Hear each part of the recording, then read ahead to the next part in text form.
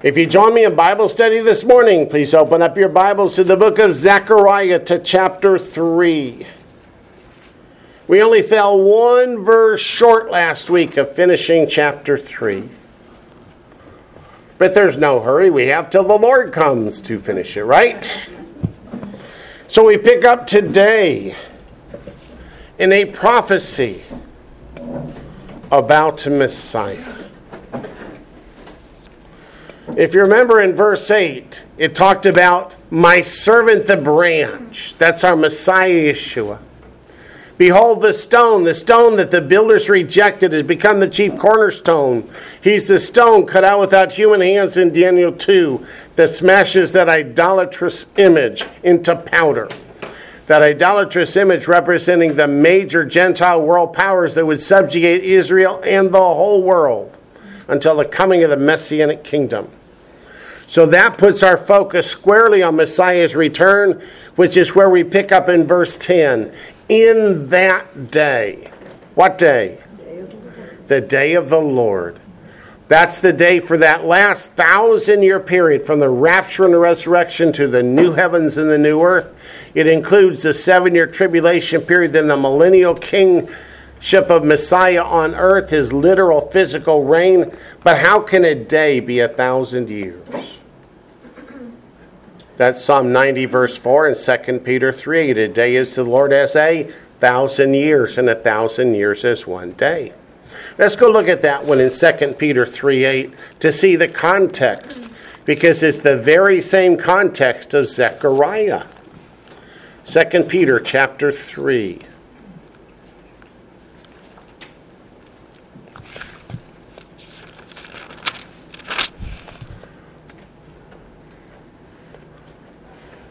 Second Peter chapter 3. We'll start in verse 7 for context. But the heavens and the earth, which are now preserved by the same word, the word that God spoke in Genesis 1, is what still holds the heavens and the earth together. It says, are reserved for fire. What's fire a picture of in prophecy? Judgment. God's judgment is coming upon what? The whole world. Until the day of judgment. That's another term for the day of the Lord. And perdition of ungodly men. That word ungodly means lawless. So God's judgment is reserved to be poured out on his children or upon the lawless. Verse 8, but beloved, do not forget this one thing, that with the Lord 1 day is as 1,000 years, and 1,000 years as 1 day. So as one thinks back to Hosea chapter 6, which says, after 2 days he'll raise us up, and on the third day we'll live in his sight. How many years roughly between the first and second coming of the Lord? 2,000. 2,000 years.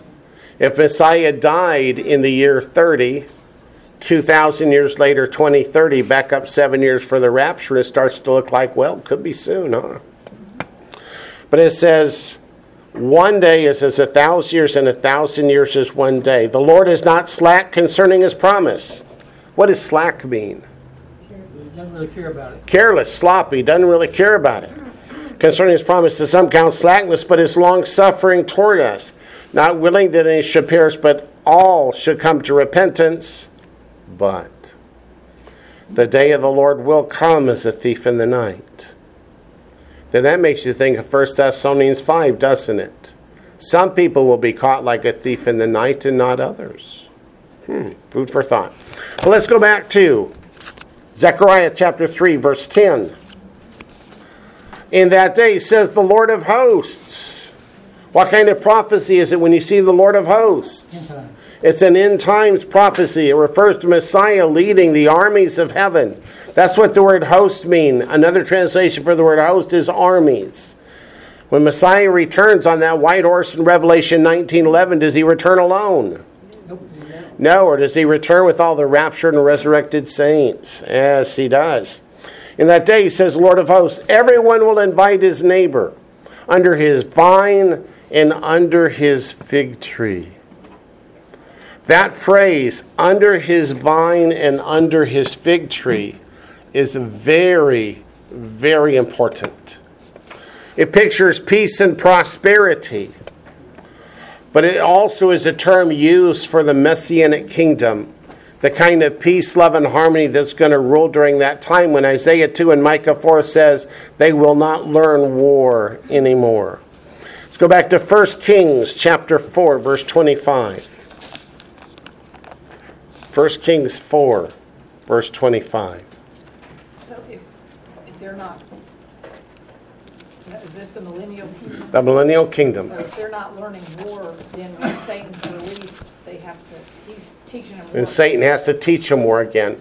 If you look at some of the non-biblical books, like the book of Enoch, they say that the fallen angels were who taught man warfare in the first place. It's probably true, yeah.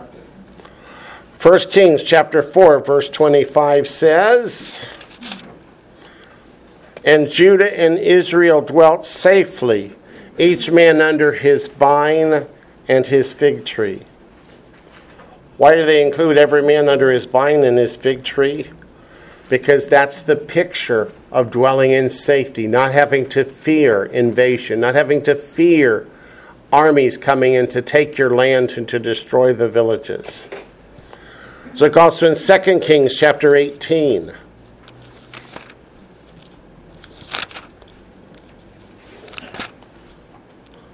And it's a picture that's used to describe, like I said, the Messianic kingdom on earth.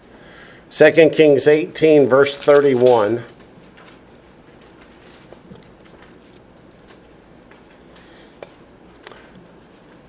Sennacherib's men are trying to terrify the people of Judah.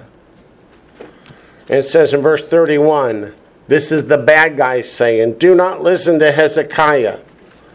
For thus says," oops, you're not there yet. Sorry. "For thus says the king of Assyria, make peace with me by a present and come out to me, and every one of you eat from his own vine, and every one from his own fig tree, and every one of you drink the waters of his own cistern." So what is that? The promise, if you will bring a gift to me, the king of Assyria, I will let you dwell in peace. The reason I want to look at these scriptures is because of John chapter 1. John chapter 1. At the very beginning of Messiah's ministry, as he's gathering his disciples together, we see an interesting story in John 1, starting in verse 47.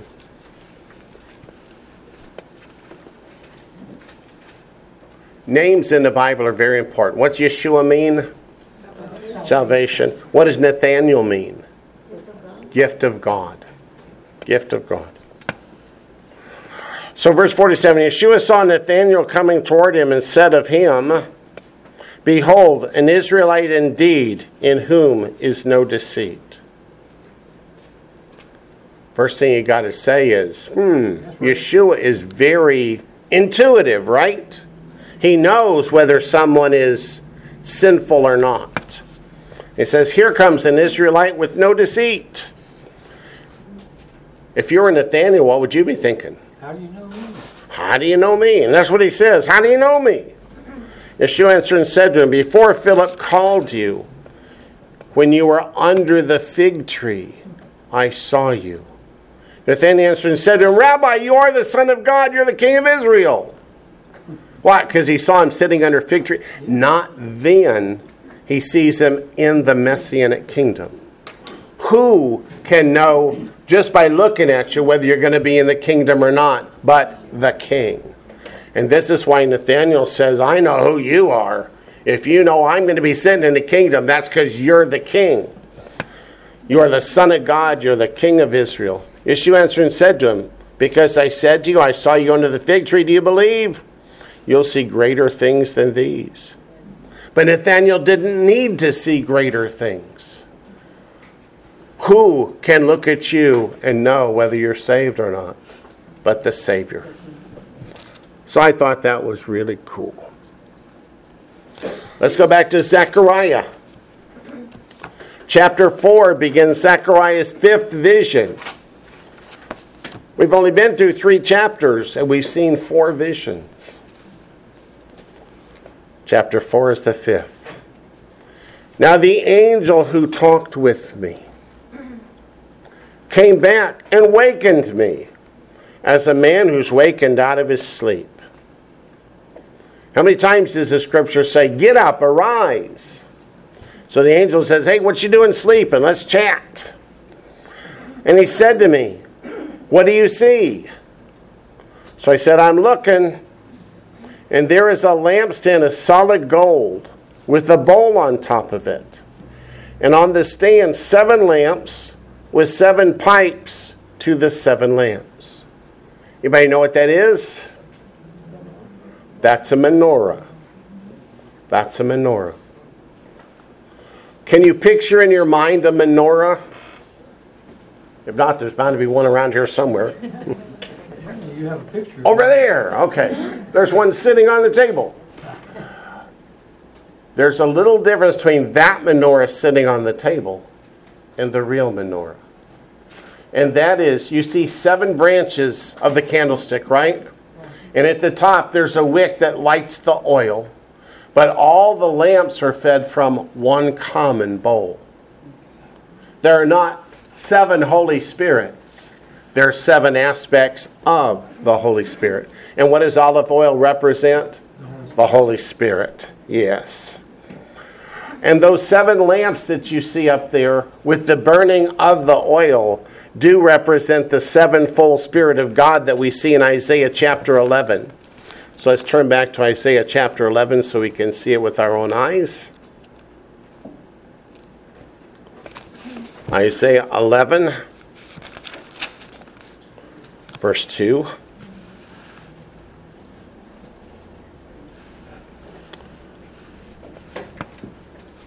Verse 1 is about Messiah, but so is verse 2.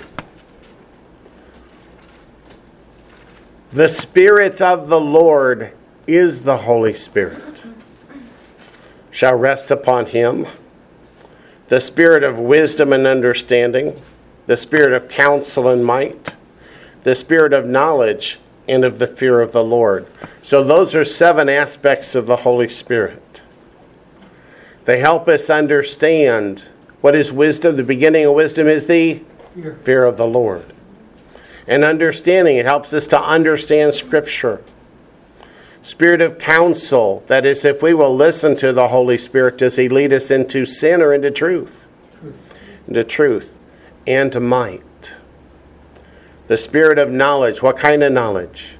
Hosea chapter 4, the knowledge of the Torah and of the fear of the Lord. Where else do we see this 7-fold Spirit? Besides Zechariah chapter 4 and Isaiah chapter 11. Go to Revelation chapter 4. This prophecy is all about the time of the end.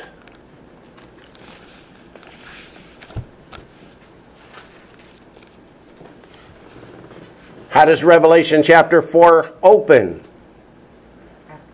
With the rapture and the resurrection.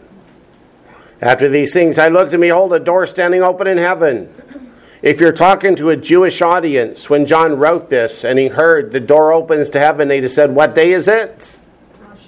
Rosh Hashanah, the Feast of Trumpets, Yom Teruah. Because that's one of the ancient teachings about this festival, the Feast of Trumpets, is that that's the day the door to heaven opens. First voice which I heard was like a trumpet speaking with me, saying, come up here. And I'll show you things which must take place after this. The trumpet blast, the shout, come up hither. And there we go. But in verse 5, and from the throne proceeded lightnings, thunderings, and voices, which takes us right back to Exodus chapter 19. 7 lamps of fire were burning before the throne, which are the 7 spirits of God that we looked at in Revelation chapter 4. We're going to look at Revelation chapter 5, and we looked at Isaiah 11 already, and Zechariah 4. So let's go to Revelation 5, verse 6.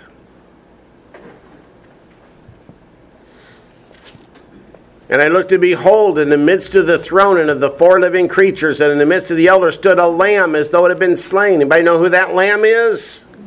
That's Yeshua. Having 7 horns and 7 eyes, which are the 7 spirits of God, sent out into all the earth.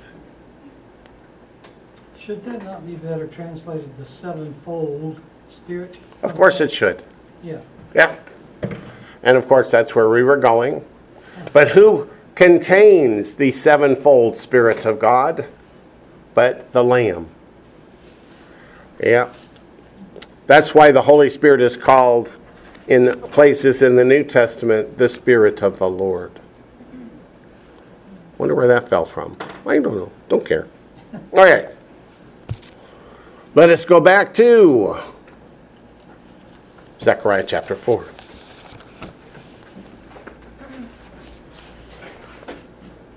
Verse 3. 2 olive trees are by it. Why? What lights the menorah? Olive oil. Where does olive oil come from? Please don't tell me the Popeye cartoons. That would not be gold. Not be right. No. They come from olive trees. So 2 olive trees are by it. One at the right of the bowl and the other at its left. So the menorah is lit with olive oil and the olive trees provide the oil. Let's take a moment, go up and look at Revelation chapter 11. Wayne, are you going to give away the ending? Maybe. You've already seen I have no self-control. Revelation chapter 11, verse 4.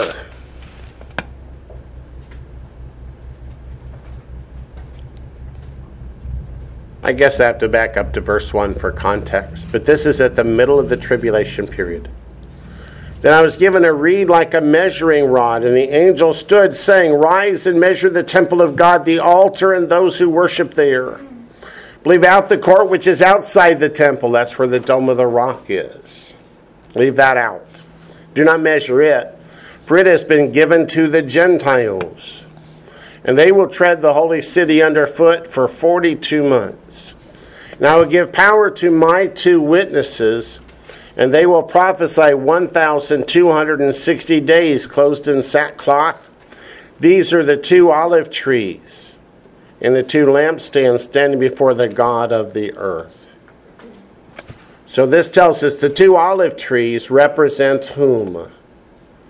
Moses and Elijah, who represent the law and the prophets. Who teaches us about Messiah but the law and the prophets? Oh, did I give away too much? Well, let's go back and see.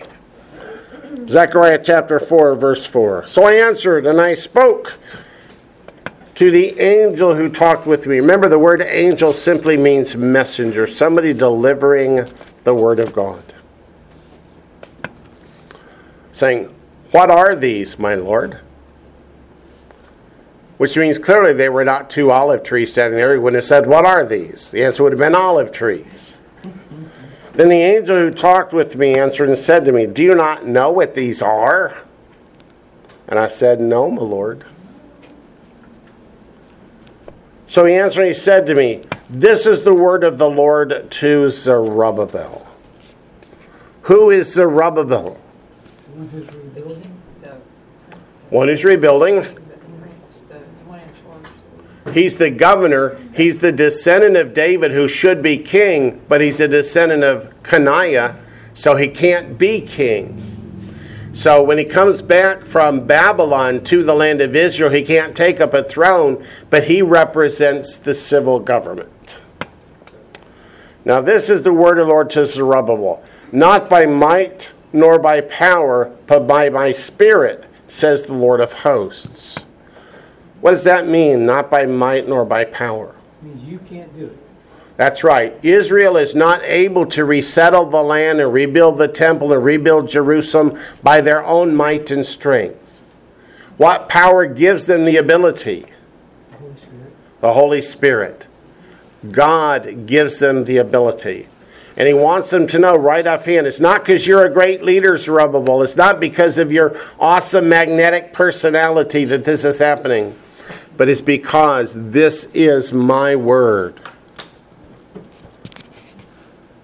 So let's look. Zerubbabel, a direct descendant of King David. Let's go to 1 Chronicles chapter 3. See what we can learn about it. 1 Chronicles chapter 3.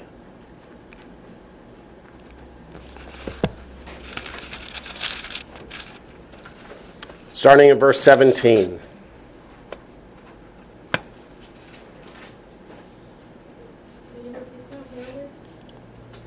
Sorry, 1 Chronicles chapter 3, starting in verse 17. And the sons of Jeconiah, that's another term for Coniah. This is the guy whom God says, none of your descendants can sit on the throne of Israel ever again. Were Asir, Shealtiel his son, and Malchiram, Pedaiah, Shanazar, Jechemiah, Hoshama, and Nedabiah. The sons of Pedaiah were Zerubbabel. That's the Zerubbabel we're talking about. So he's the grandson of Jeconiah, who was king of Israel, who was cursed by God that none of his descendants could ever sit on the throne again. And this is a problem, because Zerubbabel is in the line of Messiah. Does that mean Messiah can't be king in Israel? No, because this is Joseph's line, and Messiah was not the son of Joseph. He was adopted by Joseph. When he's adopted by Joseph after his birth, that was a virgin birth, he receives the right to rule without receiving the curse. So God had it all arranged.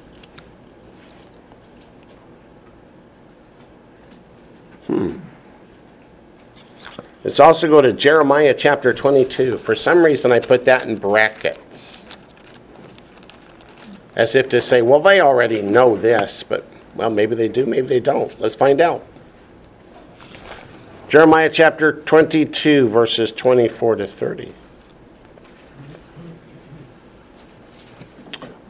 This is the curse. As I live, says the Lord, though Coniah, that's Jeconiah, the same guy we read about in 1 Chronicles chapter 3, verses 17 to 18. The son of Jehoiakim, a king of Judah, were the signet on my right hand, yet I would pluck you off. And I'll give you into the hand of those who seek your life, that's the king of Babylon. And into the hand of those whose face you fear, the hand of Nebuchadnezzar, king of Babylon, the hand of the Chaldeans. So I will cast you out and your mother who bore you into another country where you were not born, and there you shall die. But to the land to which they desire to return, there they shall not return. Is this man Coniah a despised, broken idol, a vessel in which is no pleasure? Why are they cast out, he and his descendants, and cast into a land which they do not know? O earth, earth, earth, hear the word of the Lord. Thus says the Lord, write this man down as childless, a man who shall not prosper in his days, for none of his descendants shall prosper, sitting on the throne of David and ruling any more in Judah. Boy, it's a good thing Yeshua's not Joseph's son, huh? But Mary is also listed as the son of Zerubbabel in Luke chapter 3, verse 27 in her genealogy. Right, so let's go over and look at it. In the book of Luke.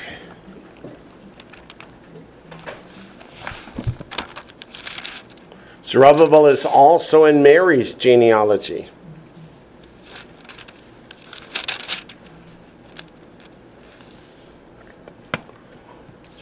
Luke chapter 3, verse 27.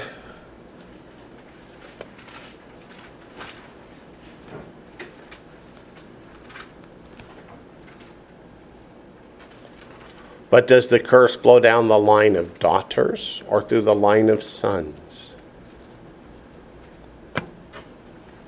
The answer is through the sons.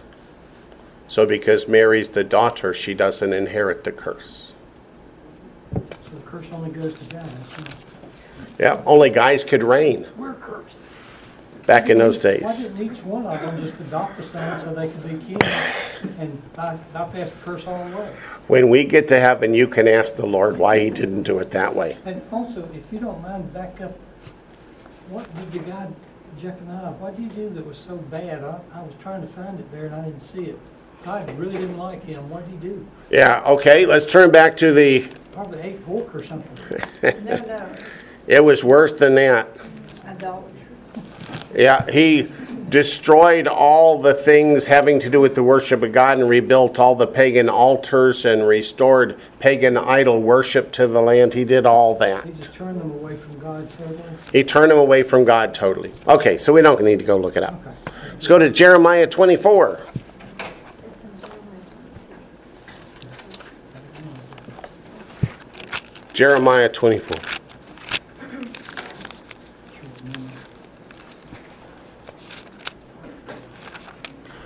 Remember, Josiah restored the worship of God, and his sons and grandsons came along and destroyed it all. Took them back to pagan idol worship. Yeah, wasn't Josiah really the last good king? He was the last good king, yep. Then his sons, boy, they were just... But didn't God even tell him through the prophet that it was all going to be bad? Yeah, he wasn't going to punish Josiah, but he said because of all this that hasn't been done, there is punishment. Mm-hmm. Come Right, after delayed punishment, right, because Josiah was. Yep. Josiah's generation got skipped over because he was repentant, but his sons were not, so the judgment came. Jeremiah 24, starting in verse 1. The Lord showed me, and there were 2 baskets of figs set before the temple of the Lord, after Nebuchadnezzar, king of Babylon, had carried away captive Jeconiah, that's the guy Coniah, the son of Jehoiakim, king of Judah, and the princes of Judah from the craftsmen and smiths from Jerusalem, and brought them to Babylon. One basket had very good figs, like the figs that are first ripe, and the other basket had very bad figs, which could not be eaten. They were so bad. The Lord said to me, "What do you see, Jeremiah?" And I said, "Figs, the good figs, very good, and the bad, very bad, which cannot be eaten, they're so bad." Again the word of the Lord came to me, saying, "Thus says the Lord, the God of Israel, like the good figs, so will I acknowledge those who were carried away captive from Judah, whom I have sent out of this place for their own good into the land of the Chaldeans." That's like Daniel. He went into Babylon voluntarily because God told them to go. So those that obeyed God went voluntarily, and they were treated very well in Babylon. Verse 6, "For I will set my eyes on them for good, and I'll bring them back to this land. I will build them and not pull them down, and I'll plant them and not pluck them up. Then I will give them a heart to know me, that I am the Lord, and they shall be my people, and I will be their God, for they shall return to me with their whole heart.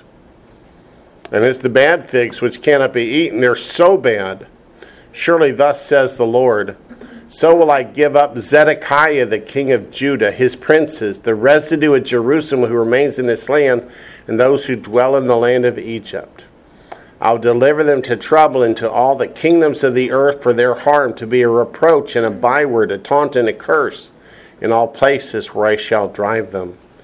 And I will send the sword, the famine, the pestilence among them, till they're consumed from the land that I gave to them and their fathers." So those that were obedient went into Babylon when God said, and those like Jeconiah that stayed behind were leading the people in revolt against God. Hey, Wayne, Yes, sir. that's kind of like the rapture, where it says, "I have sent them out of this place for their own good." Yeah. Yep, it sure is. Ezra, chapter 2. Ezra, chapter 2.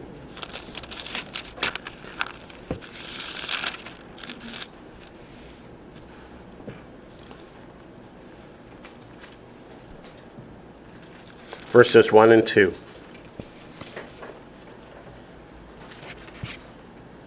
So Jeconiah was taken by force into the Babylonian captivity. But here his grandson is going to return. This is Zerubbabel. Now these are the people of the province who came back from captivity, of those who have been carried away, whom Nebuchadnezzar the king of Babylon had carried away to Babylon, and who returned to Jerusalem and Judah, everyone to his own city. Those who came with Zerubbabel, that's the guy, were Jeshua, also called Joshua, he's the high priest, Nehemiah, the guy who wrote the book of Nehemiah, Sariah, Realiah, Mordecai, Bilshan, Mispar, Bigvai, Rehum, and Baanah, the number of the men of the people of Israel. You suppose that Mordecai is the same one in the book of Esther? I bet it is. I bet it is. So look at Ezra chapter 3. What happens to Zerubbabel when he gets back? Ezra chapter 3, starting in verse 1.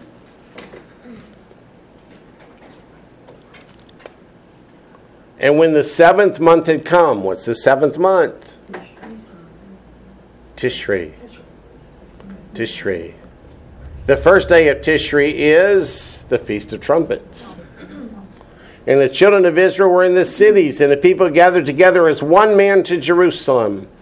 Then Jeshua the son of Jozadak and his brethren the priests, and Zerubbabel, that's our guy, the son of Shealtiel and his brethren, arose and built the altar of the God of Israel, to offer burnt offerings on it, as it's written in the law of Moses, the man of God. In what month? Tishri. What month starts in just a week? Tishri. In what month are those 3 remaining red heifers ready for slaughter? Tishri. Interesting. Also in the same chapter, verse 8. Now in the 2nd month of the 2nd year of their coming to the house of God at Jerusalem, Zerubbabel, there's our guy, the son of Shealtiel, Jeshua the son of Jehozadak, he's the high priest, Jeshua is, and the rest of their brethren, the priests and the Levites, and all those who come out of the captivity to Jerusalem, began work and appointed the Levites from 20 years old and above to oversee the work of the house of the Lord.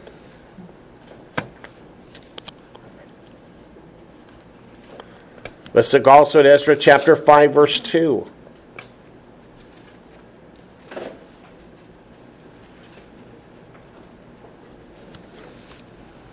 So Zerubbabel, the son of Shealtiel, and Jeshua, the son of Jozadak, rose up and began to build the house of God which is in Jerusalem. And the prophets of God were with them, helping them. What prophets? Haggai and Zechariah. How does Zechariah know what was going on? He was right there with them, helping them to rebuild. Let's go to Nehemiah chapter 7. Nehemiah is right after Ezra.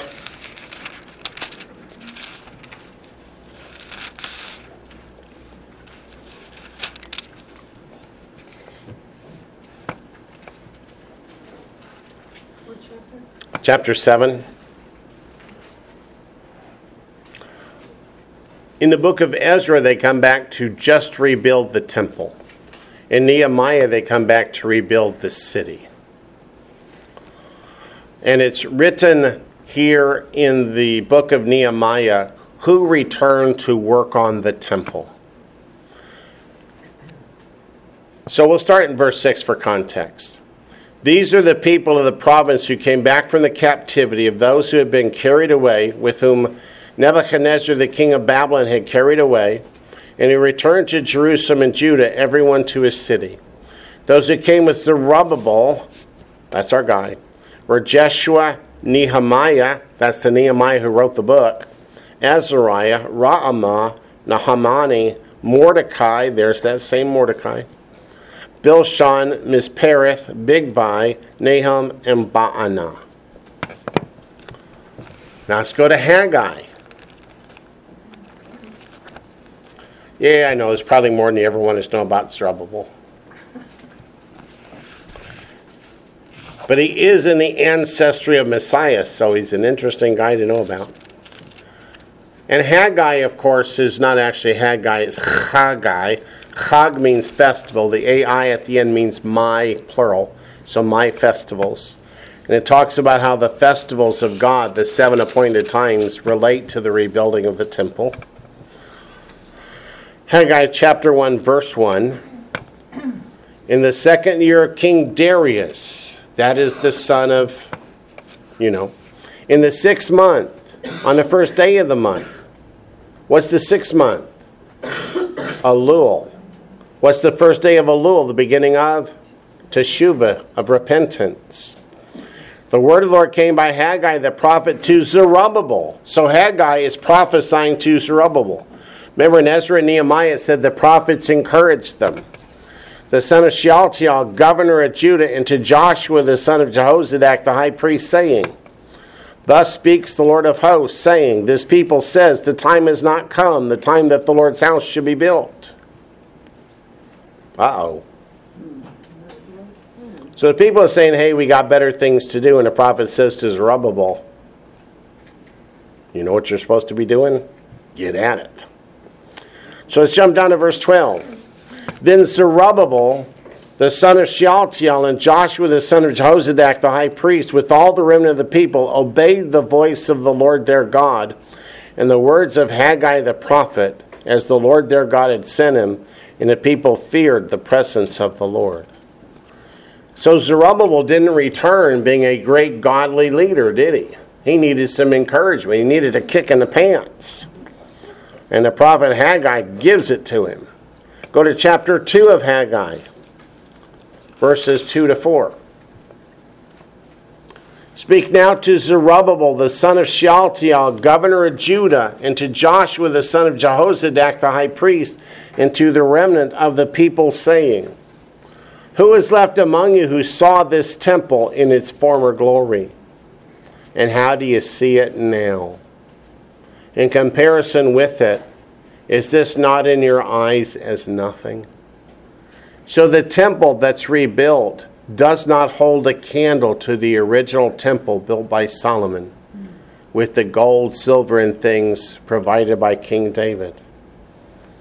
Verse 4 says, Yet now be strong, Zerubbabel, says the Lord, and be strong, Joshua, son of Jehozadak, the high priest, and be strong, all you people of the land, says the Lord, and work, for I am with you, says the Lord of hosts.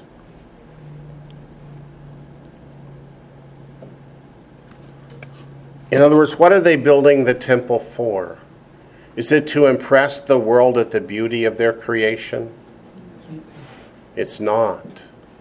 It's to bring the people back into a loving servant relationship with the Lord our God. And he doesn't want them to lose sight of that. So go to Matthew 1. So before they built the temple, they would have to kill a red heifer, right? Yeah. They would have to have had the ashes of the red heifer. Yeah. Either kill one, have some preserved. That's right. They could have had some preserved. We just don't know.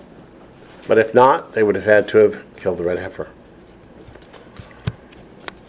Somebody said recently, there's lots of red heifers, but there's only been 9 in all of recorded history.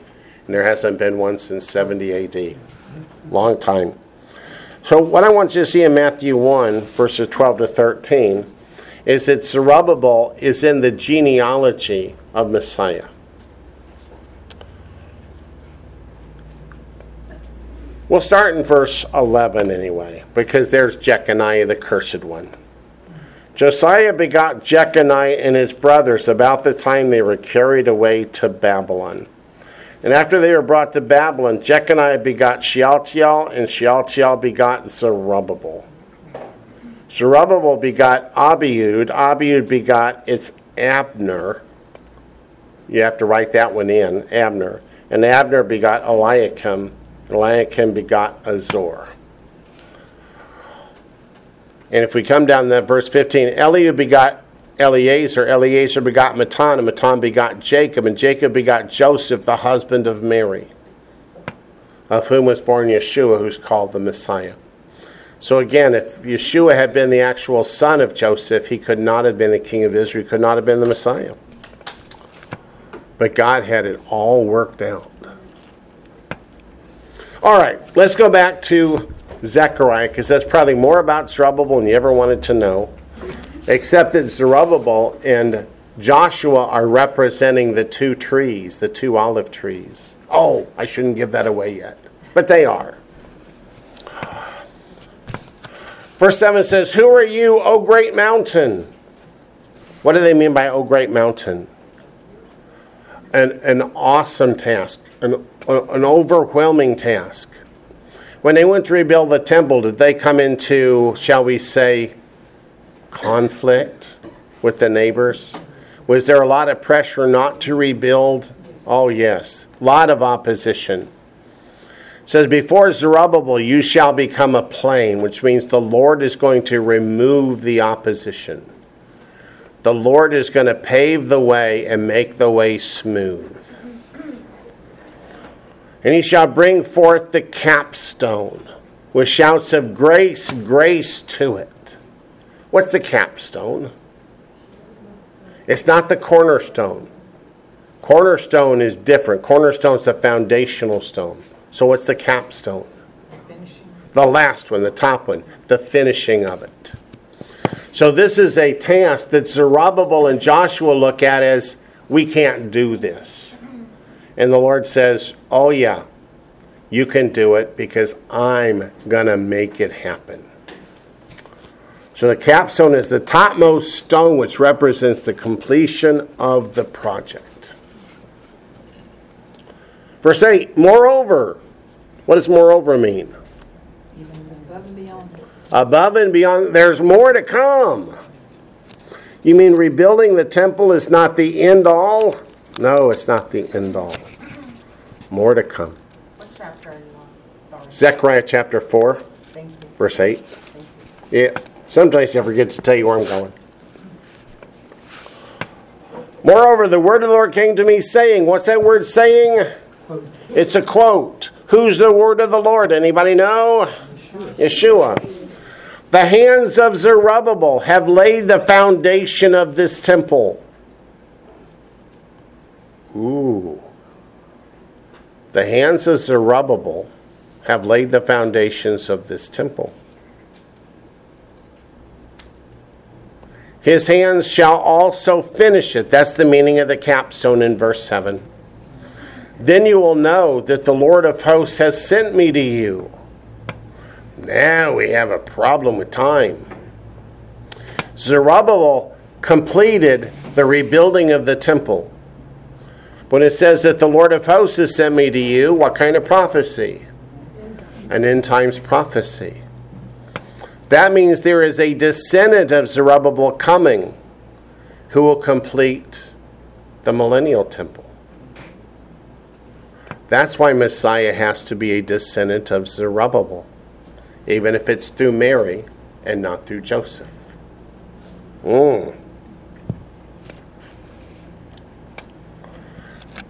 This completion takes place 4 years after the prophecies began. 4 years after the prophecies began, and 14 years after the rebuilding began. So the rebuilding begins and then stops. And 10 years go by, and the prophets come and say, time for a kick in the pants. And they get on it, and in 4 years, they get it completed. You think it's going to take Messiah that long to rebuild the temple when he comes? No. Verse 10, for who has despised the day of small things? For these 7 rejoice to see. What 7? The 7 candlesticks, the 7 spirits, which are the 7 eyes of the Lord. Yeah. For these 7 rejoice to see the plumb line in the hand of Zerubbabel. What's a plumb line? It's what? It's a measurer. It's a way to make sure that the construction is straight and it's done properly and correctly. Yeah, you hang it from the top, it hangs down to the bottom to show you a straight line. The bottom line is it's a tool of construction. And the Lord rejoices to see Zerubbabel get back at it so they can get it completed. He says, these are the eyes of the Lord, which scan to and fro throughout the whole earth. People go, wait a minute, the Lord has 7 eyes? Well, let's go to Revelation chapter 5, verse 6. 7's the number of what? Perfection or completion. Yep, the number of perfection. Revelation 5, 6, which describes the sevenfold Spirit of God also, tells us what it represents. Wayne, Yes, do we know the descendant of Zerubbabel who's going to rebuild? do we know what? Do we know the name of the descendant of Zerubbabel who's going to rebuild the Messiah? Yeah, his name is Yeshua, our Messiah. That's right, because it's going to be the perfect. Okay, thank you. Yep. It's going to come up in the next couple chapters. Yeah. We lost the suspense building. Okay. Revelation 5, 6. And I looked, and behold, in the midst of the throne and of the 4 living creatures, in the midst of the elders stood a lamb as though it had been slain, having 7 horns and 7 eyes, which are the 7 spirits of God sent out into all the earth. So 7 horns, 7 eyes, and 7 spirits are just different ways of describing the Lord's knowledge and power. So what goes on in this world that the Lord doesn't know? Nothing. So in verse 10 it means the Lord is glad in his own heart that the rebuilding of the temple is finally going to get done. So back to Zechariah chapter 4, verse 11. Then I answered and said to him, what are these 2 olive trees at the right of the lampstand and at its left? Zechariah still doesn't know what they are.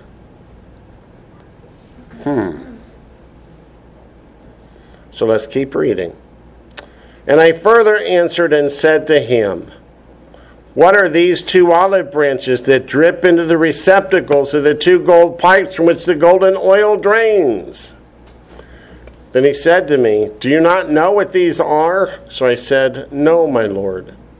So he said, these are the 2 anointed ones who stand beside the Lord of the whole earth. Again, let's go back to Revelation 11:4.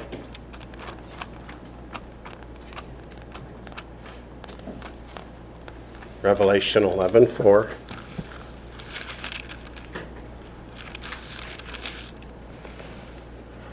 What purpose does the menorah serve? It gives light. So the source of the light for you and I is what? Messiah is the light of the world, but what teaches us about Messiah? The law and the prophets, right? The law and the prophets. So in Revelation 11:4, these are the 2 olive trees and the 2 lampstands standing before the God of the whole earth, refers to the 2 witnesses that will prophesy for the first 3.5 years of the tribulation period from the temple in Jerusalem. Say that again, please. Let me think if I can. Okay. These 2 olive trees are the 2 witnesses that will prophesy from the newly rebuilt temple in Jerusalem for the first 3.5 years of the tribulation period. Who are Moses and Elijah? Who are Moses and Elijah? What makes you say that? Let's go to Matthew 17 and look. People argue, oh, this has to be Enoch and so. Well, let's ask the Lord. He tells us in Matthew 17.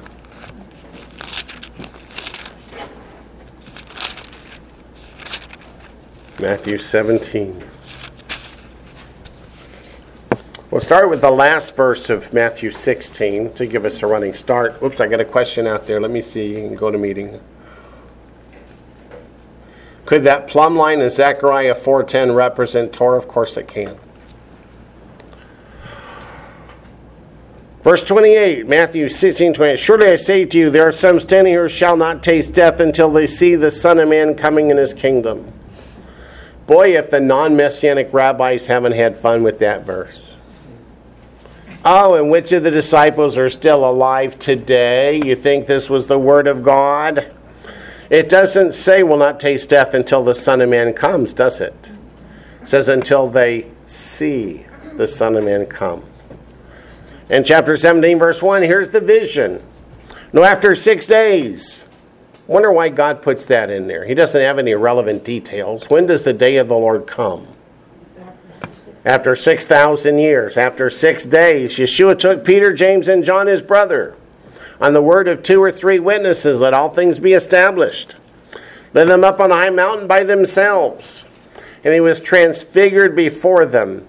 His face shone like the sun, just like in Ezekiel 43 when the Lord returns. And his clothes became as white as the light.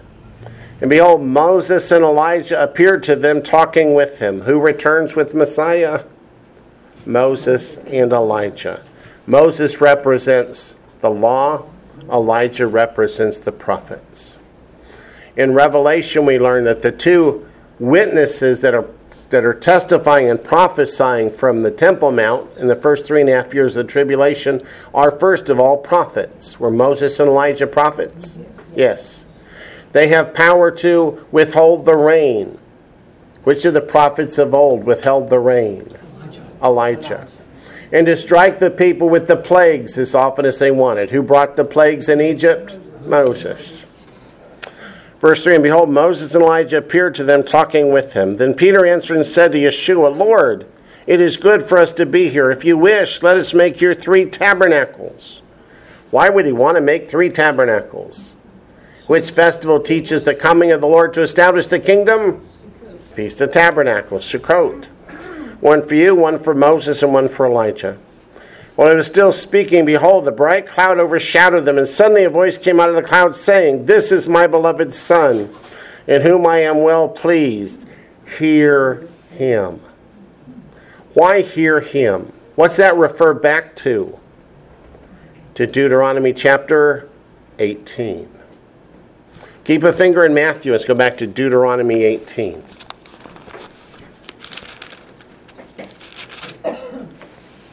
On the left-hand column of the left-hand page. No, mine's on the right. Is it? Your Bible's defective. No, it's not. Deuteronomy 18, start in verse 15. The Lord your God will raise up for you a prophet like me from your midst, from your brethren. Him you shall hear. You shall what? You shall hear. According to all you desired of the Lord your God in Horeb in the day of the assembly, saying, Let me not hear again the voice of the Lord my God, nor let me see this great fire anymore, lest I die. And the Lord said to me, What they've spoken is good. I will raise up for them a prophet like you from amongst your brethren, and I will put my words in his mouth. Is that John 14? And the words that you hear are not mine, but the Father's who sent me. And he shall speak to them all that I command him. It shall be that whoever will not hear my words which he speaks in my name, I will require it of him. Is that a threat? That's a threat. That's why it says back there, hear him. So let's go back there. Matthew chapter 17. Wouldn't it have been nice if I'd kept a note there, or a finger or something? Oh, I did. There it is. Okay. Verse 6. And when the disciples heard it, they fell on their faces and were greatly afraid. But Yeshua came and touched them and said, Arise, do not be afraid. When they lifted up their eyes, they saw no one but Yeshua only. Now as they came down from the mountain, Yeshua commanded them, saying, Tell the what? Tell the vision to no one until the Son of Man is risen from the dead. In a vision they had seen the return of the Lord, the second coming. And the 2 witnesses with them were Moses and Elijah. Let's go also to the book of John, chapter 1, verse 45. John 1:45.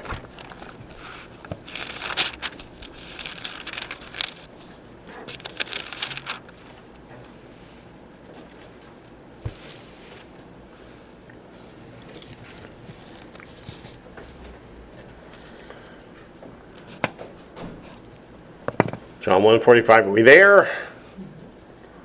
Philip found Nathanael and said to him, we have found him of whom Moses in the law and also the prophets wrote, Yeshua of Nazareth, the son of Joseph. Nathanael said to him, can anything good come out of Nazareth? Nazareth was in the Galilee. It wasn't in Jerusalem. It wasn't where all the great rabbis taught and where the temple of God stood. These were common people, everyday people, workmen. So he says, can anything good come out of Nazareth? But the point is, verse 45, when Moses wrote in the law and also in the prophets, he's saying that the law and the prophets testify of what? That Yeshua of Nazareth is the promised Messiah, the promised Son of God. And go to Acts chapter 24.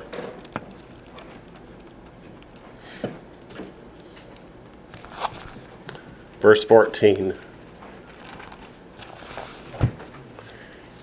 It's testimony by the Apostle Paul as to his attitude toward the law and the prophets. Always there growing up, he taught, forget the law. It's done away with, gone, not for us. Law and the prophets, who needs them? But that's not what he says. Let's look, Acts 24:14. But this I confess to you. He's giving his profession before Felix, the governor, that according to the way, in Acts 9, the believers were first called the way, which they call a sect, which means just another sect of Judaism. So I worship the God of my fathers, believing all things which are written where?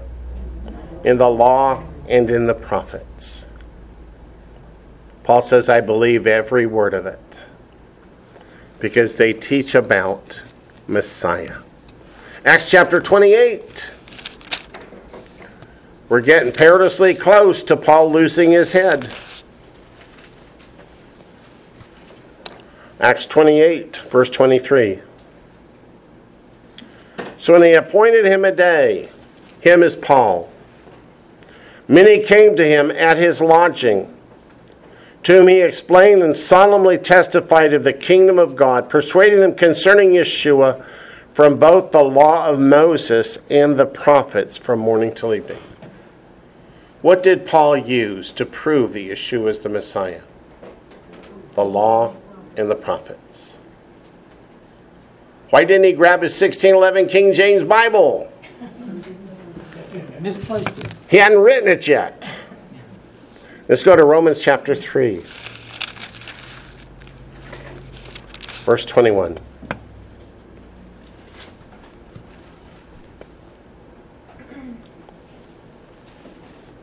Verse 21.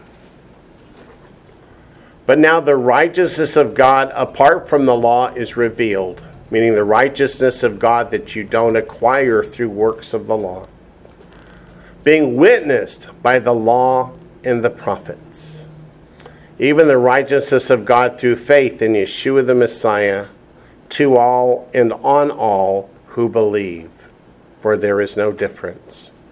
For all have sinned and fall short of the glory of God. So Paul says the law was not made to be a way of salvation. The law and the prophets are to point us to Messiah Yeshua, through whom salvation comes. Is that pretty cool? Then let's go back to Zechariah. Chapter 5. I wonder if I made any notes on 5. Yeah, probably.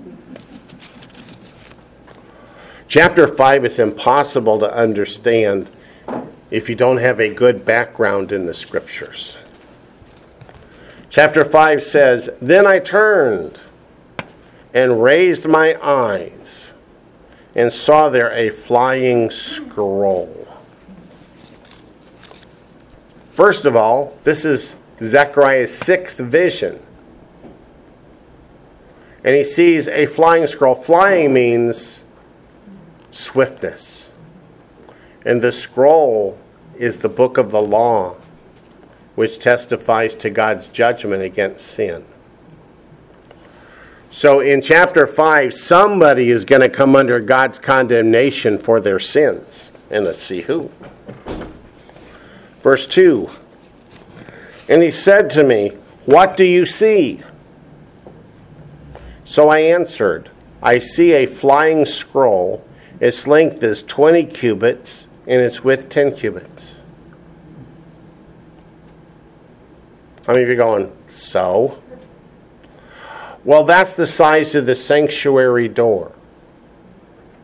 So they've just completed the temple in the vision, and this flying scroll comes out of the temple.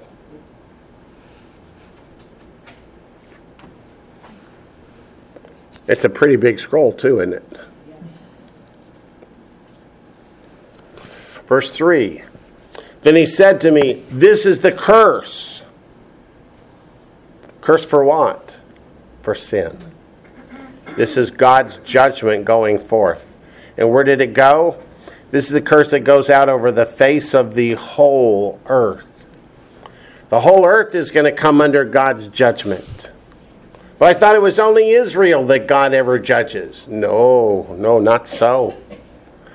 This is the curse that goes out over the face of the whole earth. Every thief shall be expelled according to this side of the scroll, and every perjurer shall be expelled according to that side of it. That word curse is also a word for an oath. So this means that God has promised judgment, and judgment will come.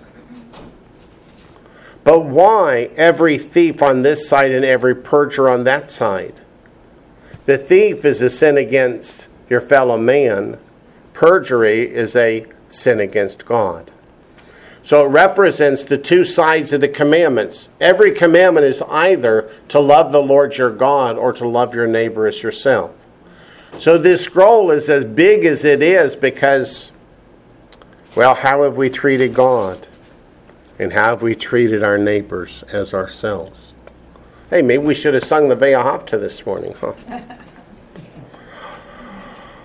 Oh, boy.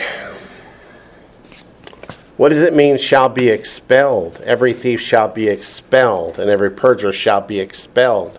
Does that mean welcomed into the kingdom of God? Or does that mean cast out into outer darkness? The meaning of the curse coming out of the temple at the point that it is that up until now, most of the world has not suffered God's judgment. But that doesn't mean it's not coming. The fact that he uses a word that means curse and oath is God said it's coming. It's coming. Don't let yourself get into the mindset that, well, since it hasn't come yet, it's not going to. Up until now, are you talking about our current time, or are you talking about the time? I'm about to answer that question. As we turn to Acts chapter 17.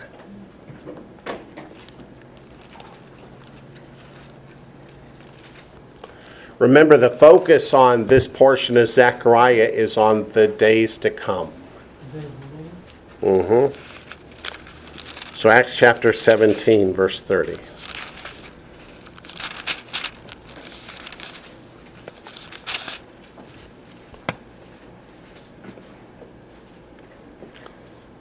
Truly, these times of ignorance God overlooked. That's what this scroll is trying to tell us, that up until the time that Messiah was crucified, buried, resurrected, and the disciples were sent out to take the gospel message to the whole world, God didn't pour out his judgment on most of the world on a regular basis.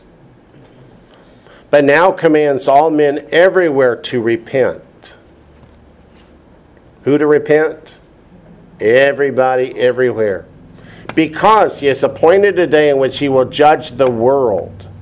And that's the meaning of the scroll. God's judgment of the world is coming. In righteousness, by the man whom he has ordained, he has given assurance of this to all by raising him from the dead. So this commandment came to the world at the resurrection. This judgment has come to the The world. commandment is, this is the time to repent. Right. God looked at you and did not judge you. Now that the crucifixion and the atonement is made, God commands all men everywhere to repent. Isn't that Yep, or face the judgment. paraphrase? Yep. So let's go back there. There's more to come in chapter 5. Verse 4 is going to answer Nancy's question of when does that judgment fall upon the whole world. Verse 4, I'll send out the curse, says the Lord of hosts. What kind of prophecy? End times prophecy. It shall enter the house of the thief, and the house of the one who swears falsely by my name. It shall remain in the midst of his house and consume it with its timber and stones. So the thief is the sin against man. Let's go first to Leviticus chapter 19. So these are just representative. On the 10 Commandment tablets, do you remember that half of it was about God, half of it was about your relationship to man? Yep. When they asked the Lord, what's the greatest of the commandments, he said, love the Lord your God with all your heart, mind, soul, and strength, and your neighbor as yourself. That's just the two sides. Leviticus 19, verse 12.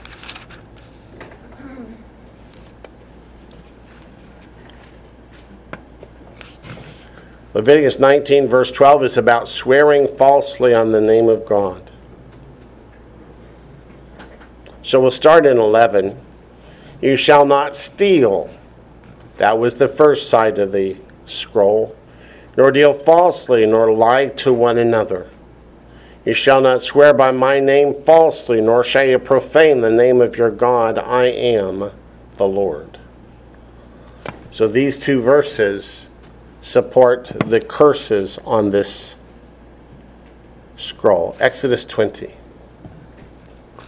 And the word scroll there is not the normal word for scroll. It's the word for Megillah, which means the whole thing. So this scroll is just representative of all of the law. Exodus chapter 20.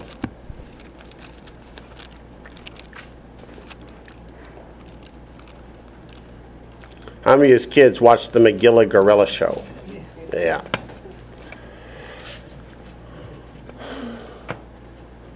Exodus 20 verse 15 says, what? You shall not steal.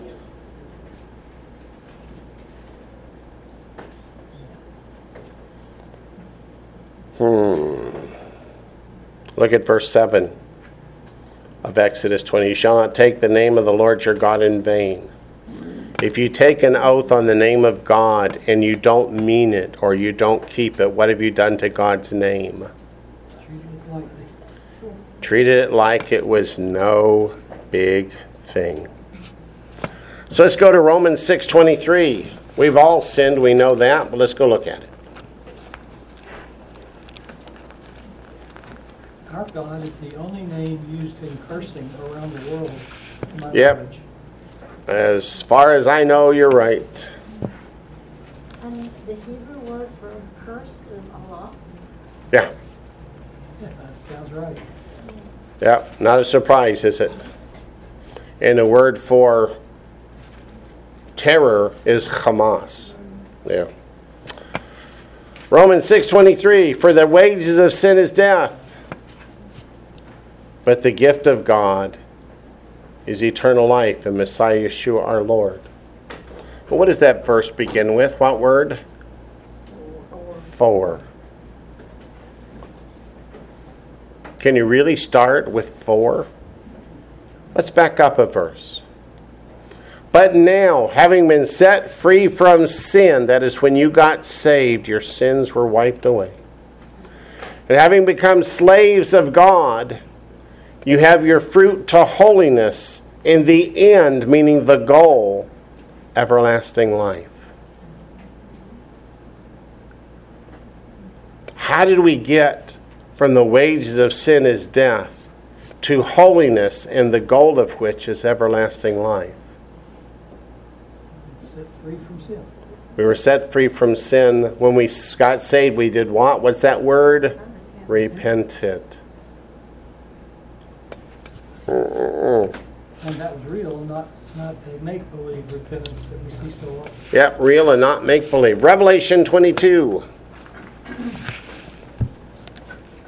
Verses 12 to 15.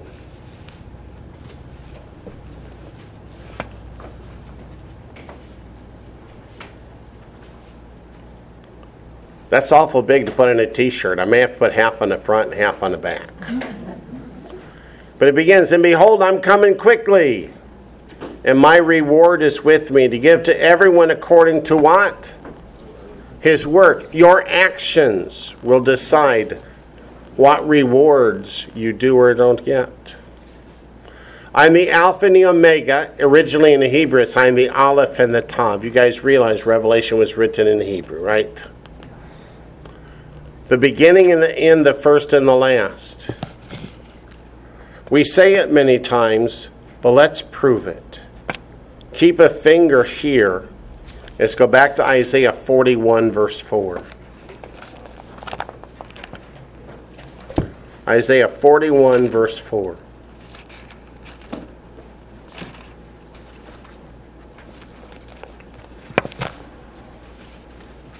I have still so many people that say Yeshua is not God.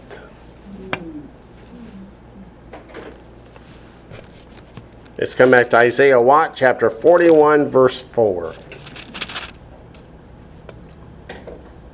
Who has performed and done it, calling the generations from the beginning? I am the Lord. See how Lord is spelled? That's the tetragrammaton, the 4 Hebrew letters, Yod He Vav He, from Exodus chapter 3. I am the Lord, am the first, and with the last I am He. The Lord is the first and the last. Come back to Revelation 22:13. I am the Aleph and the Tav, the beginning and the end, the first and the last. So Yeshua is the Lord that we're talking to and about in Isaiah chapter 41. He is the Lord all throughout the Old Testament from Genesis to Malachi. And verse 14 says, blessed are those who do his commandments. The traditional church just throws up all over these words and says, no, that's wrong. The Bible's wrong. We're not supposed to be keeping his commandments. But which is right, doctrine or Bible? Blessed are those that do his commandments, that they may have the right to the tree of life and enter through the gates into the city. Does this teach that we're saved by works? The answer is no. The scripture says if you love the Lord, if you have faith in the Lord, you will be obedient to the Lord. And that's what this says. Your obedience to God's commandments is the evidence of your faith. It's not what produces salvation. Salvation produces the works. Verse 15 says, but outsider dogs, which refer to homosexuals, not four-legged animals, and sorcerers, which includes drug abuse, pharmakia, and sexually immoral, and murderers, and idolaters, whoever loves and practices a lie. Folks, is this telling us that you will not find amongst the saved community in heaven these kind of sins? That's correct.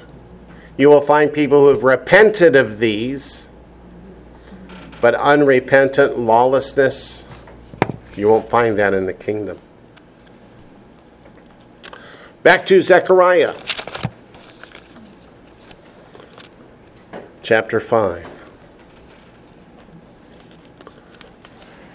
When it says at the end of verse 4, it will remain in the midst of his house and consume it with his timber and stones, is talking about God's judgment, right? God's judgment is pictured as a consuming fire.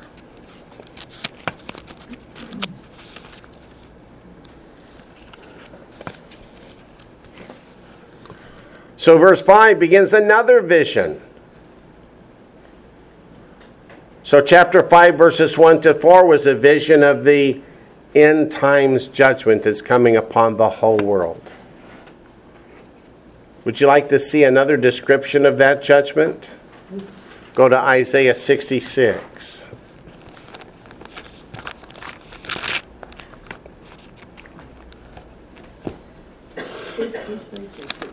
Isaiah 66 is in the number 12 divided by 2, but then multiply it.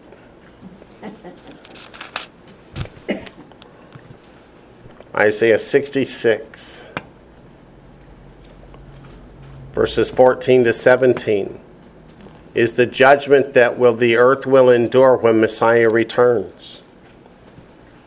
When you see this, God comforting Jerusalem, your heart shall rejoice and your bones shall flourish like grass. The hand of the Lord, his protection and blessing, shall be known to his servants, and his indignation, that is his wrath being poured out, to his enemies. Which do you want to be on that day? His servant. For behold, the Lord will come with fire, that's judgment, with his chariots like a whirlwind, which is the speed of the judgment. To render his anger with fury, which is the intensity of the judgment, and his rebuke with flames of fire. For by fire and by his sword, that's Revelation 19, the sword that comes out of his mouth, which is the word of God, the Lord will judge all flesh. So what does he judge our actions against? His word. His word, the Torah, yeah. And the slain of the Lord shall be many, those who sanctify themselves and purify themselves to go to the gardens after an idol in the midst. Is idolatry still bad? Yes. Eating swine's flesh. A swine is a pig. Is eating a ham sandwich a problem? Yes. Eating swine's flesh and the abomination. Leviticus 11 says if you eat the unclean foods, it makes you abominable in the sight of God. And the mouse, which includes the rabbits and them kind of things, shall be consumed together, says the Lord. So does the Lord slay them so that they can go to heaven more quickly and enjoy their eternal glory? No. But it says, who's going to be judged? All flesh. That's what Zechariah chapter 5 verses 1 to 4 is trying to tell us, is that God's judgment is coming upon the whole world. Because too many people think that God's judgment only comes against the Jews. And the Bible says, oh, don't think that way. So verse 5 of Zechariah 5 begins the seventh vision. Then the angel who talked with me came out and said to me, lift your eyes now. That's an interesting construction of the Hebrew sentence. It's a command. But the word now is the word please. So it's a command, lift your eyes, please. Meaning it's for your benefit to see this. Don't miss it. Lift your eyes now and see what this is that goes forth. That is, it's also coming out of the temple. Just as the scroll did. So I ask, what is it? You know, that's what the name manna is, right? Manna. What is it? And he said, it is a basket that is going forth. Isn't that nice? A basket is going forth. No, it's not a good thing. The basket represents greed. Greed. Mine says a measuring basket. It's exactly right. Measuring basket. We could have said an ephah, but to say a basket just sounds better to people. We understand that better. Yeah. Rain, it represents what? I'm sorry. Greed. Greed. It's going to be talking about false measures. How we use one basket size when we're buying grain from you and another when we're selling to you. It's kind of like putting your thumb on the scales when nobody's looking, when you're weighing things to sell. Yeah. But I'm getting ahead of myself. But the technical term is an ephah. You know, ephah is a measure of dried grain. So it's an ephah that is going forth. He also said, this is their resemblance throughout the earth. He's saying all the people in the earth are greedy. They care about themselves. They don't care about their neighbors.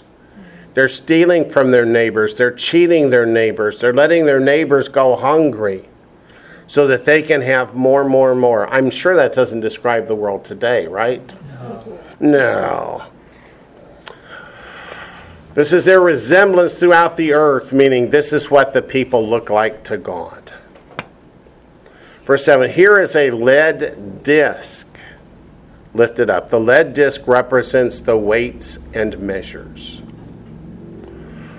And in biblical days, everybody knew what an ephah of wheat would cost. So when you bring your grain to the dealer, he's going to give you that amount of shekels for an ephah of grain, which is why he makes the ephah much bigger when you're bringing the grain to sell, so that he pays less per ounce. And then when he goes to sell it, he uses a much smaller ephah. That's cheating people. So here's a lead disc lifted up, and this is a woman sitting inside the basket. Let's defer the woman for a moment. Let's go to Proverbs chapter 11, verse 1. Does the Bible ever mention false weights and measures? Oh, yeah. How does God feel about false weights and measures? Now worse, how does God feel about those who call themselves his children using false weights and measures?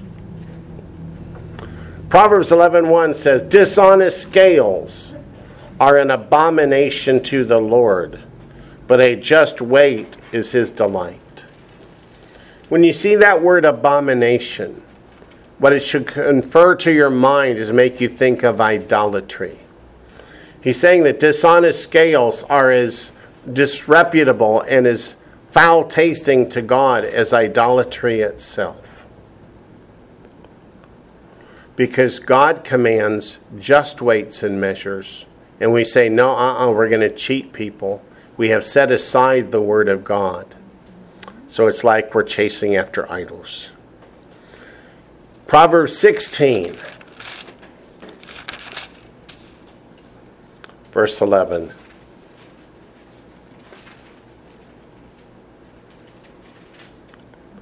Proverbs 16:11 says, honest weights and scales are the Lord's. All the weights in the bag are his work, but it actually means are his concern. His concern is for every one of the weights in the bag. Are they honest? Are they true? You might step back and say, well, isn't it okay to cheat some people? No, it's not. Proverbs 20, verse 23.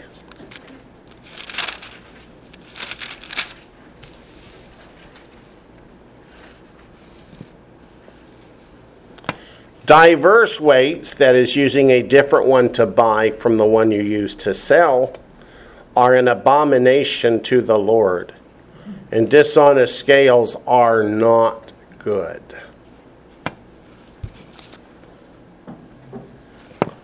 Go to Leviticus chapter 19.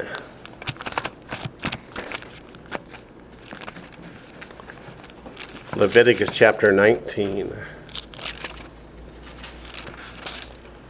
Verses 35 and 36.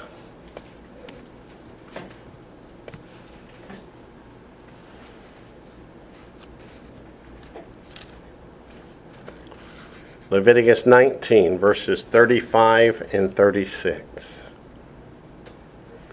You shall do no injustice in judgment, in measurement of length, weight, or volume.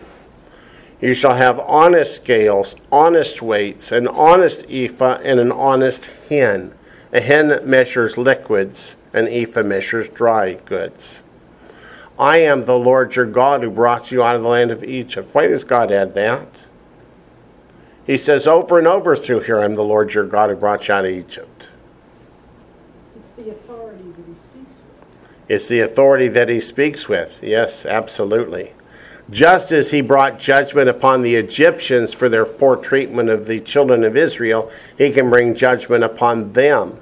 It's like when you tell your kids something, they go, why? And you go, 'cause I said so. This is the Lord saying, 'cause I said so. Deuteronomy 25.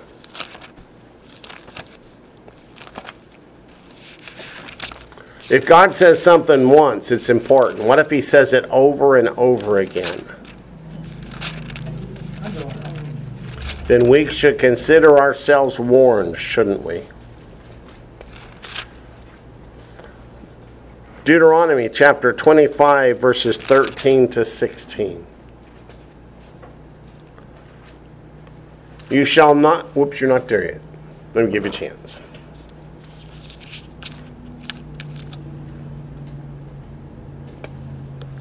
You shall not have in your bag differing weights, a heavy and a light.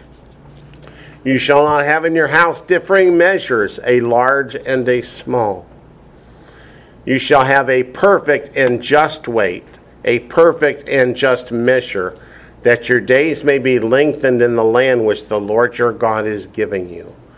For all who do such things, all who behave unrighteously, are an abomination to the Lord your God. So he started the first Bureau of Standards. He did. Ezekiel chapter 45.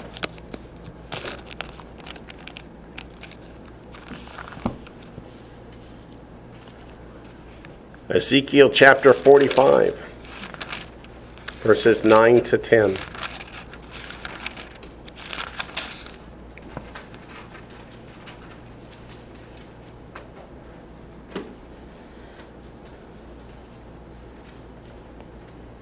Are you ready? Thus says the Lord God. Enough, O princes of Israel. Remove violence and plundering. Execute justice and righteousness, and stop dispossessing my people, says the Lord God. You shall have honest scales, an honest ephah, and an honest bath.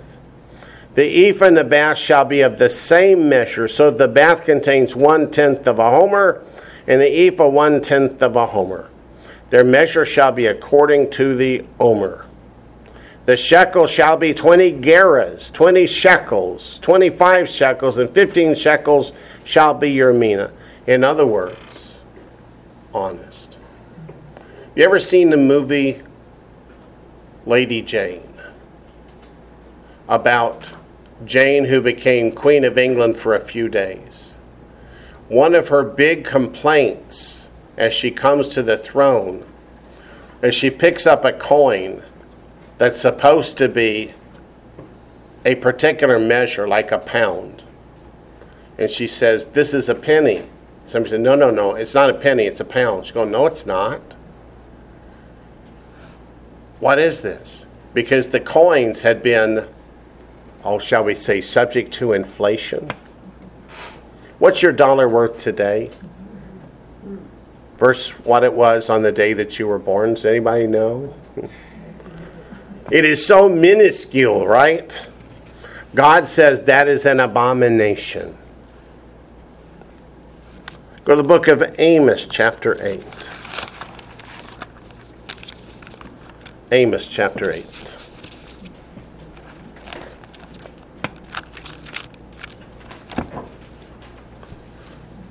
Verses 4 to 6.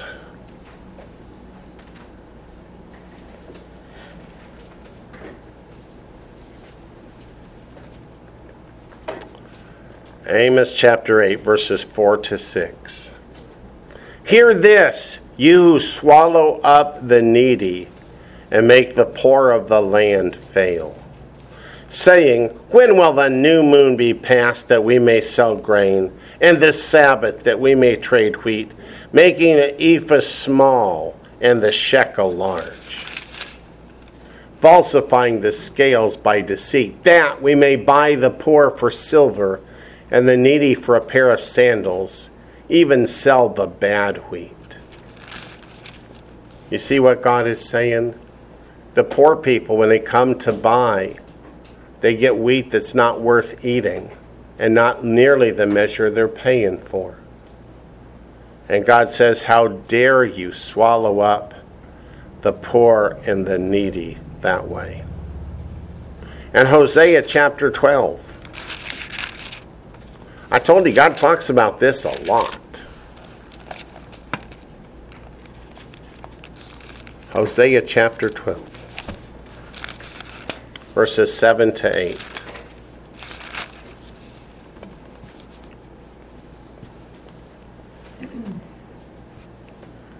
A cunning Canaanite. Well, the same word for Canaanite is the word for merchant.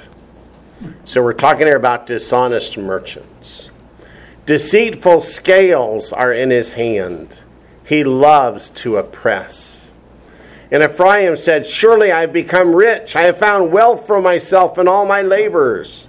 They shall find in me no iniquity that is sin.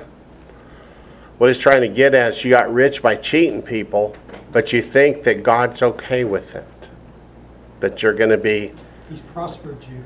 He's prospered you. Oh boy, if that doesn't bring up a lot of points. Yeah. Lastly, on this point, the book of Micah, chapter 6.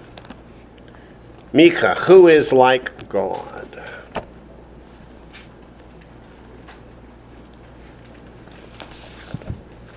Verses 10 to 14.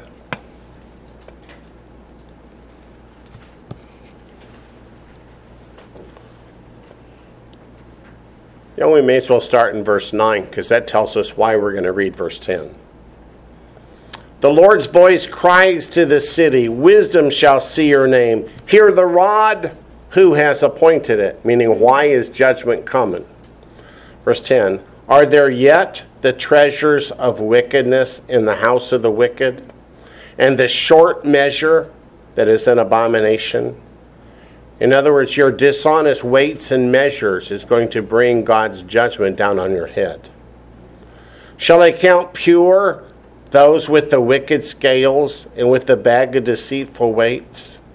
For her rich men are full of violence, her inhabitants have spoken lies, and their tongue is deceitful in their mouth.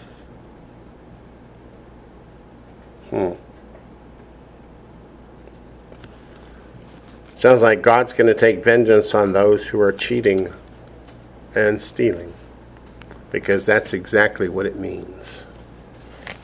Now let's go back to Zechariah to verse 7 of chapter 5, because there was a woman sitting inside the basket. First thing you got to ask, is this a midget?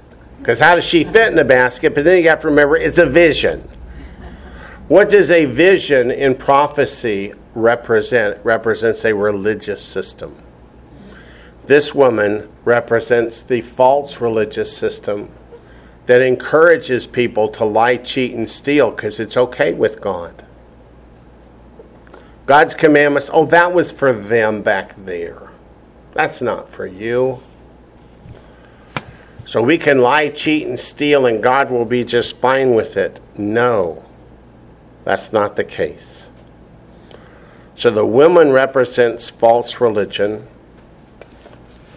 which is idolatry. If we go to Revelation 17, we're going to see the woman sitting in the basket. Revelation 17.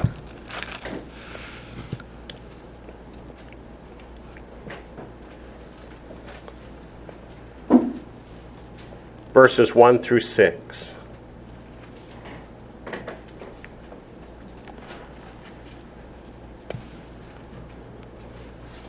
Revelation 17, verses 1 through 6. Then one of the seven angels who had the seven bowls came and talked with me, saying to me, come, I will show you the judgment of the great harlot who sits on many waters. Which means this false religious system sits on many different nations around the world, with whom the kings of the earth committed fornication, and the inhabitants of the earth were made drunk with the wine of her fornication. So it's a religious system that the kings of the earth had to bow down to through the ages. She would carry me away in the spirit into the wilderness, so it's a vision. I saw a woman sitting on a scarlet beast that represents the kingdom of the Antichrist from the book of Daniel, which was full of names of blasphemy. That's like 2 Thessalonians chapter 2. Having 7 heads and 10 horns. Remember, 3 of the horns were torn out by the Antichrist back in the book of Daniel. The woman was arrayed in purple. Purple is what? royalty. And scarlet is religion. So it's a religious system that also sits in, how do I not say, the Pope being the king of, yeah, okay. And adorned with gold and precious stones and pearls, which are great wealth. Having in her hand a golden cup full of abominations and the filthiness of her fornication, which is the sins that she has taught the nations of the world. On her forehead a name was written, Mystery. What's mystery mean?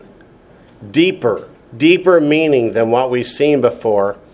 Babylon the Great, meaning this idolatrous false religious system goes all the way back to Babylon.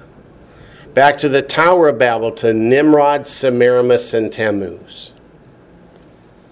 The mother of harlots, because other false religious systems have peeled off from Babylon. The mystery religion of Babylon was the Madonna, it was called. That was a term long before Mary. The worship of the mother and child, which was Semiramis and Tammuz, not Mary and Yeshua originally. And of the abominations of the earth. So this false religious system, which is sun god worship and moon goddess worship, has permeated down through the ages, through many nations, many religious systems. You saw it in Egypt, you saw it in Greece, you saw it in Rome. Verse 6, I saw the woman drunk with the blood of the saints. What are saints according to Revelation 14:12? They keep the commandments of God and the faith of Yeshua. How many people were put to death by the Inquisition because they kept the Sabbath? Countless multitudes. Because they wouldn't eat pigs. Because they wouldn't keep the sun god festivals that were introduced into what was originally biblical Christianity, if you want to call it that. With the blood of the martyrs of Yeshua. When I saw her, I marveled with great amazement. Okay, back to Zechariah, chapter 5, verse 7. Here is a lead dish lifted up, and this is the woman sitting inside the basket. The basket represents the false weights and measures. So this woman sitting in the basket is allowing and teaching people to set aside the commandments of God and follow after things that God considers an abomination. Verse 8, then he said, this is wickedness. And he thrust her down into the basket and threw the lead cover over its mouth. How does God feel about this false religious system teaching people to break God's commandments? The answer is not good. So the he, is that the messenger or angel pushing Yeah, the representative of God. Pushes her into the false system of weights and throws the lead measure down upon the basket. Don't want to see it. It's wickedness. It's horrible just to look at. Is this before the Antichrist? The answer is yes. It's been going on since the Tower of Babel, permeating. Yeah. It culminates in the Antichrist in his kingdom, but he will destroy the false religious system and say, you worship nobody but me. Oh, look at the time. Our time is up. We'll pick up next time, if there is a next time, in Zechariah chapter 5, verse 9.